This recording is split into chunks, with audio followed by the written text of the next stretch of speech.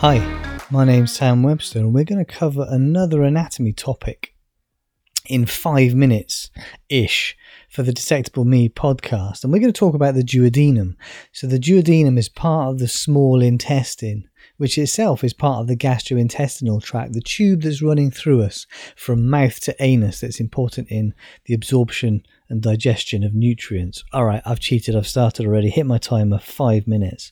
It's difficult to know what to include and what to miss out here, but I will talk about the gross anatomy and also the arrangement of cells. Now, don't get turned off by histology. The anatomy of the cells is as important as the gross anatomy. It's just that we can't see it with our eyes, so we find it more difficult.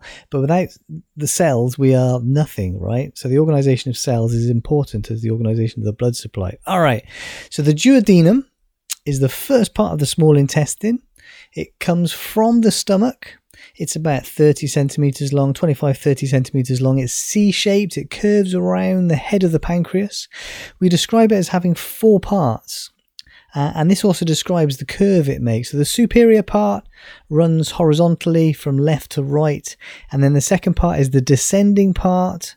And in there, we find the bile duct and the pancreatic duct. So the pancreas ducts into the descending part of the duodenum, and the bile duct from the gallbladder, which is actually carrying bile from the liver, ducts into the second part of the duodenum. Both of those are really important in digestion of foods. They come together at the hepatopancreatic ampulla, a little widening, also known as the ampulla of Vater, and their secretions into the duodenum are controlled by the sphincter, the hepatopancreatic sphincter, also known as the sphincter of Oddi.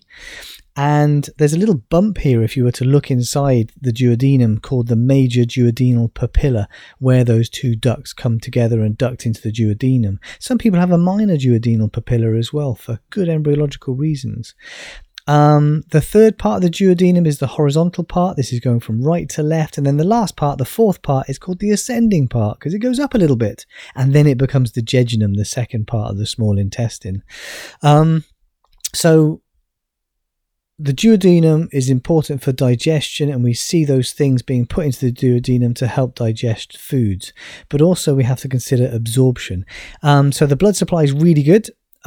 This is where the foregut meets the hindgut, embryologically speaking. So we see branches from the celiac trunk and the superior mesenteric artery supplying blood to the duodenum through pancreatico-duodenal arteries. There are a few of them. The innervation is through, so we get sympathetic nerves from the celiac plexus. Those are sympathetic nerves we find on the surface of the aorta. And then, of course, parasympathetic nerves are supplied by the vagus nerve. It's always the vagus nerve. Now, cells. All right, so we've got layers making this tube. The mucosa is the layer closest to the inside of the duodenum. The duodenum then, so the mucosa, the duodenum is lined by a simple columnar epithelium. So this is a single layer of cells, which also get called enterocytes.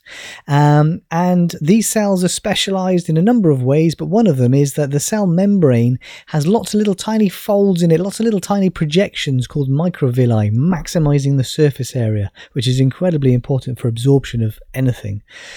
We also find goblet cells in here which make mucus, and there's a lamina propria, which is a thin connective tissue layer holding it all together. In there we find lots of capillaries. So this is where the blood is that's going to receive the absorbed nutrients. They've got to pass through the cells of the epithelium and into the blood.